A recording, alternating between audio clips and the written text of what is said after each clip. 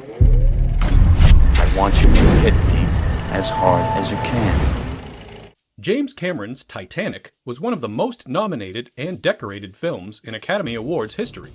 The Oscar winner would also live up to its mighty title at the box office, reigning as the highest-grossing champ for over a decade. But the production itself was more like its nautical namesake: promising, disastrous, legendary. Near, far, wherever you are, let's find out what the fuck happened to this movie.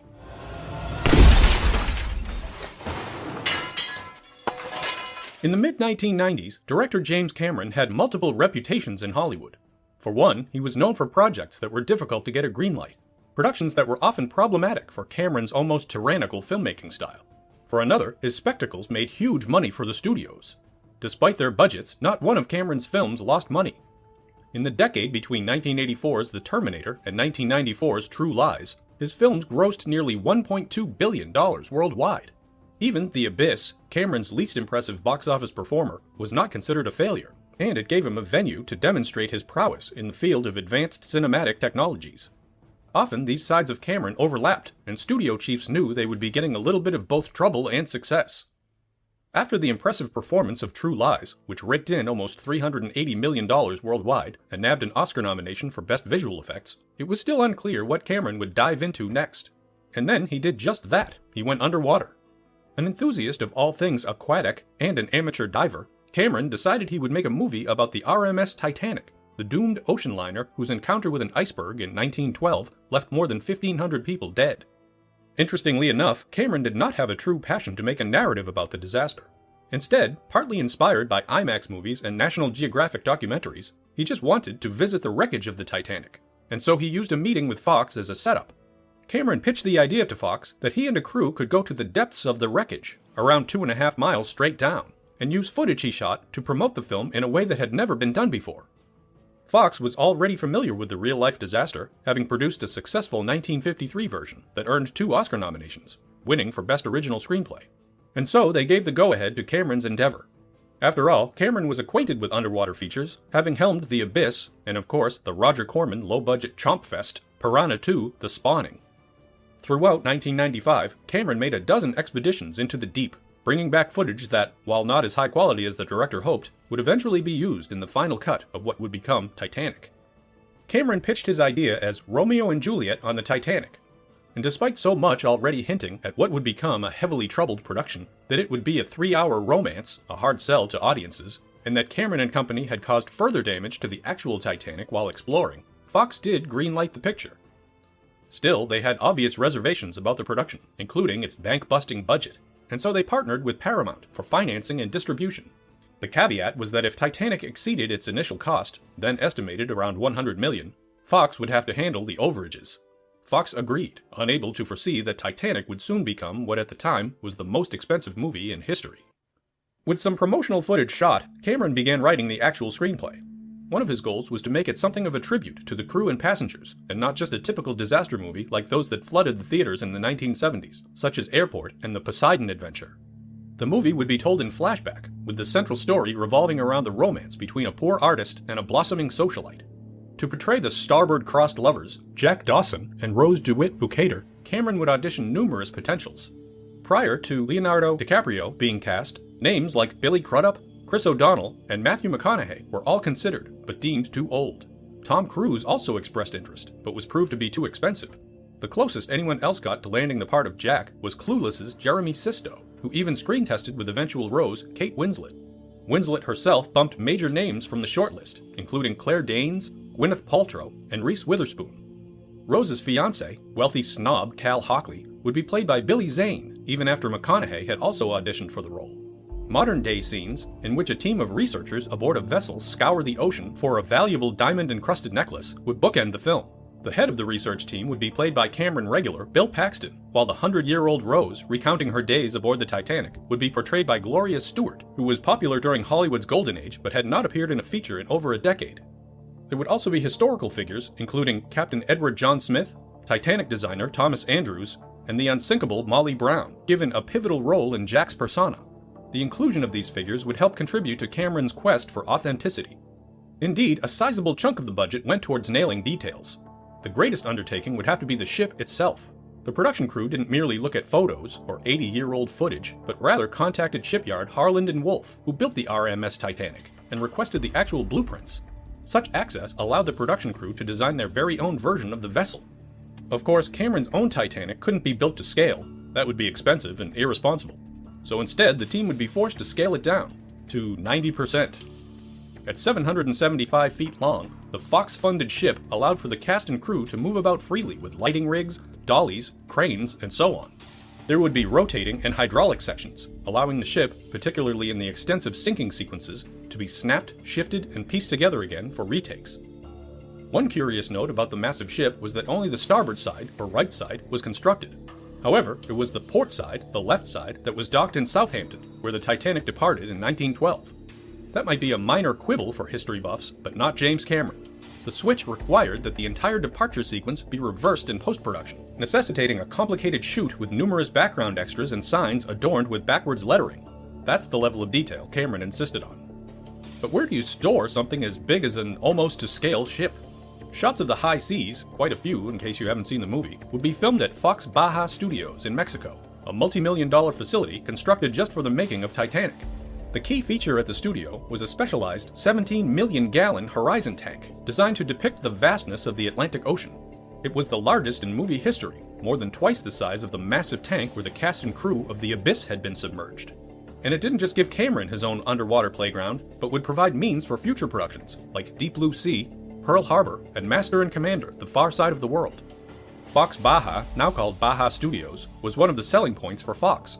The estimated $20 million studio would be added to the budget, which started around $100 million and was already swelling. Cameron's insistence on period accuracy didn't stop at the exterior. As shooting neared, the interior of the Titanic had to be completed to perfection. Rooms were recreated, furniture was precisely placed, dishware was etched, even the original manufacturer of the carpeting was consulted. Some of these would be intentionally damaged for the modern-day underwater sequences, illustrating how time and the elements had worn the ornate interiors of the ship. Costumes, too, would have to be period accurate, with even extras being tied into corsets, despite some of their garments never appearing on screen. As Cameron put it, if you didn't appreciate the ship, you couldn't appreciate the sinking. One of the most dazzling and iconic facets of the entire ship was the grand staircase. And although the production team made the movie's set out of oak, just like the real ship, they couldn't work with the original dimensions, and widened the sides by 1.5 feet to accommodate equipment and modern body structures. Apparently, people had physically expanded so much through the 20th century, the team had to also expand an entire staircase. When the majority of the work was done, Cameron enlisted historians to visit and scrutinize the set. They gave their immediate approval. Filming on Titanic began in July 1996, with 138 days on the schedule and a designated release for July 1997 to capitalize on the increased audiences of the summer movie season. The schedule would inflate to 160 days, and the movie would not meet its deadline. The most extreme departure, however, was the budget. By the time Titanic hit theaters, the overall cost had doubled to $200 million. It was the most expensive film ever made at the time, drawing inevitable negative comparisons to Kevin Costner's Waterworld. As per the original agreement, Fox had to shell out for the overages. As a convenience to the schedule, and perhaps a way to ease tensions in his cast, Cameron first shot the nude drawing scene, in which Jack sketches an image of a topless Rose. The drawing, done by Cameron himself, would later sell at auction for around $16,000, or 0.00008% of the budget. It wouldn't take long after this first day of shooting for the cast and crew to get a glimpse at Iron Jim's approach to filmmaking. One of the many preparations for the cast, including background actors, were Emily Post-inspired lessons on mannerisms and etiquette of the 1910s. But judging by reports from the production, James Cameron neglected to attend the sessions himself. Cameron is a self-proclaimed, uncompromising, hard-charged perfectionist, labeled by others as the filmmaking equivalent of Attila the Hun. And this isn't just from Titanic. His reputation practically culminated here, but he had been shaping his autocratic style for years. Never mind the rumors that bathroom breaks on the set of True Lies were forbidden, or that he would lose his mind over the British crew's customary tea time during Aliens. Really, all one would need to know about James Cameron's methodology could be found on t-shirts. For both Aliens and Terminator 2 Judgment Day, crew member shirts read, "You can't scare me, I work for James Cameron." But Titanic had, by far, the widest selection of Cameron-related slogans for crew shirts, including, "You either do it my way or you do another fucking movie," "Jim's a hands-on director and I have the bruises to prove it," and "No animals were hurt during the making of this film, but the actors were tossed around like styrofoam cups." Judging by what Kate Winslet went through, one can only imagine she contributed some of these quips. The actress claimed the director had, quote, a temper like you wouldn't believe, actively frightening her on a regular basis. In one instance, Winslet reportedly almost drowned while filming part of the sinking sequence. But Cameron clarified, we simply let Kate think she was nearly drowning. Oh yes, that's much better. Winslet remembered wishing she hadn't pursued the role at all, and declared she would never work with Cameron again unless the salary was just right. Considering she signed on for upcoming Avatar sequels, we can assume her salary was around $1 zillion. But it wasn't just the marquee stars experiencing Cameron's iron fist. Even though behind-the-scenes footage shows a certain camaraderie, the extras, background cast, and stuntmen would not escape entirely unscathed. Broken bones, infections, and ruptured organs didn't seem uncommon, up to a point that Cameron had to scale back the number of stuntmen on set, replacing them with CGI characters. This was probably a good call, considering Cameron's reputation might find him tossing an unruly crewman into a propeller blade. There was even an investigation launched by the Screen Actors Guild, but they ultimately found the production to be acceptable. Despite the all-clear from SAG, the press was taking note, with stories appearing in gossip rags and industry papers regarding the on-set injuries, the 90-hour work weeks, and of course, the Cameron dictatorship. Cameron, on the defense, penned an op-ed in the LA Times to address the issues. He ended it, am I driven? Yes, absolutely. Out of control? Never. Unsafe? Not on my watch. And Cameron wasn't responsible for every hospital visit. 3 weeks into production, while shooting in Nova Scotia, 50 members of the Titanic cast and crew were hospitalized. Someone had laced that day's lobster chowder with PCP, resulting in a mixture of laughing, crying, and vomiting. One of the victims was Cameron himself, who had one eye turn a vibrant red, which one cast member appropriately likened to a T-800. The case was, and remains, a real whodunit, since no one has ever been caught or confessed to the Great Lobster lacing of 1996. In different interviews, Cameron further acknowledged his demanding reputation, noting that, quote, filmmaking is war. Admiral Cameron would rarely listen to insight. When one crew member suggested a different approach to one of the shots involving lifeboats, Cameron replied, thanks for your opinion. Now I'm going to make it exciting. Given that, it's probably not surprising that one of the other crew shirts said, don't get creative, I hate that. As production slogged on, Fox would try to contain some of the apprehension. Fox CEO Bill Mechanic visited Cameron on set one day, remarking that the budget was wildly out of control, and that the runtime was projected to be too long, and numerous scenes would need to be scrapped. You can probably imagine how Cameron reacted. Despite recognizing how catastrophic things seemed to have gotten, he told Mechanic, you want to cut my movie? You're going to have to fire me. You want to fire me? You're going to have to kill me. Fox decided it was best not to drown their director so far into production. However, as a sign of good faith and to show his dedication, Cameron relinquished his producing and directing salary, in addition to a share of the box office percentage points, eventually costing him millions.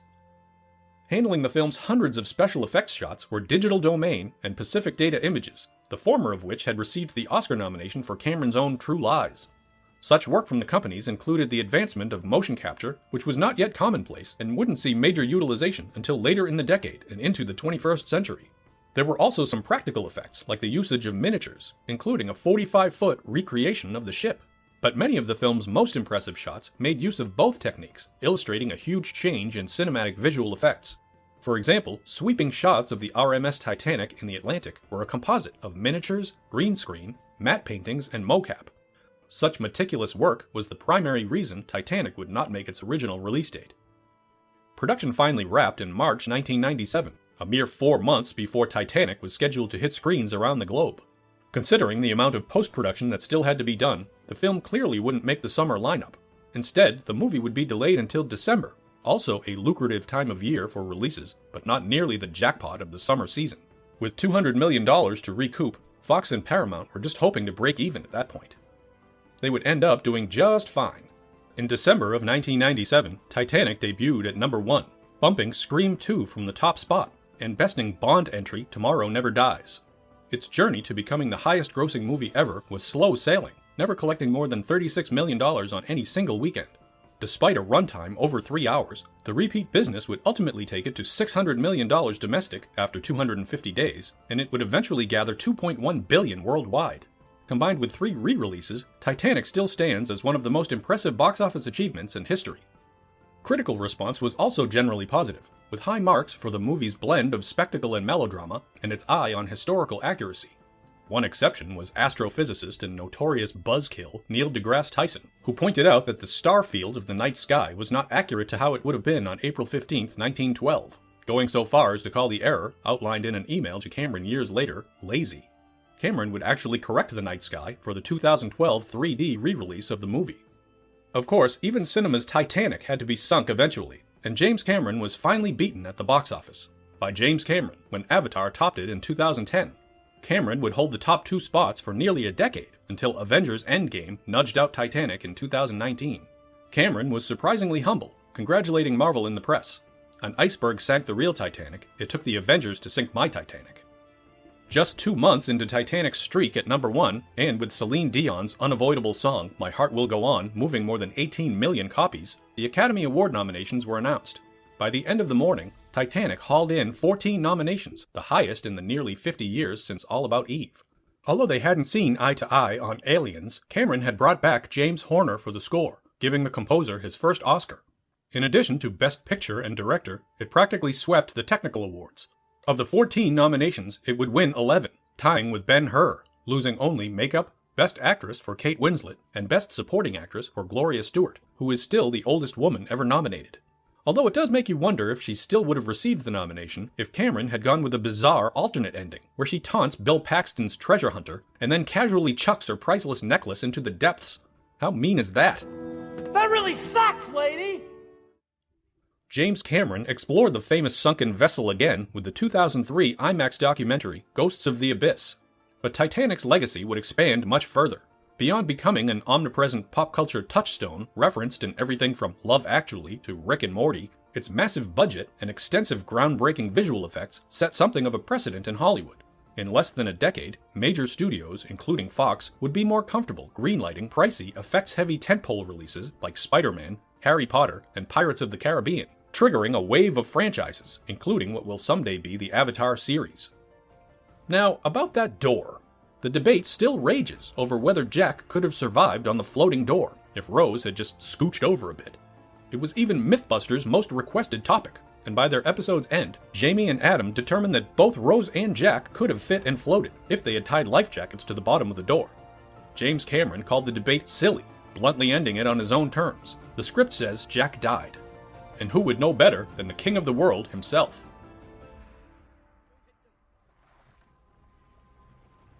Is there anyone alive out there?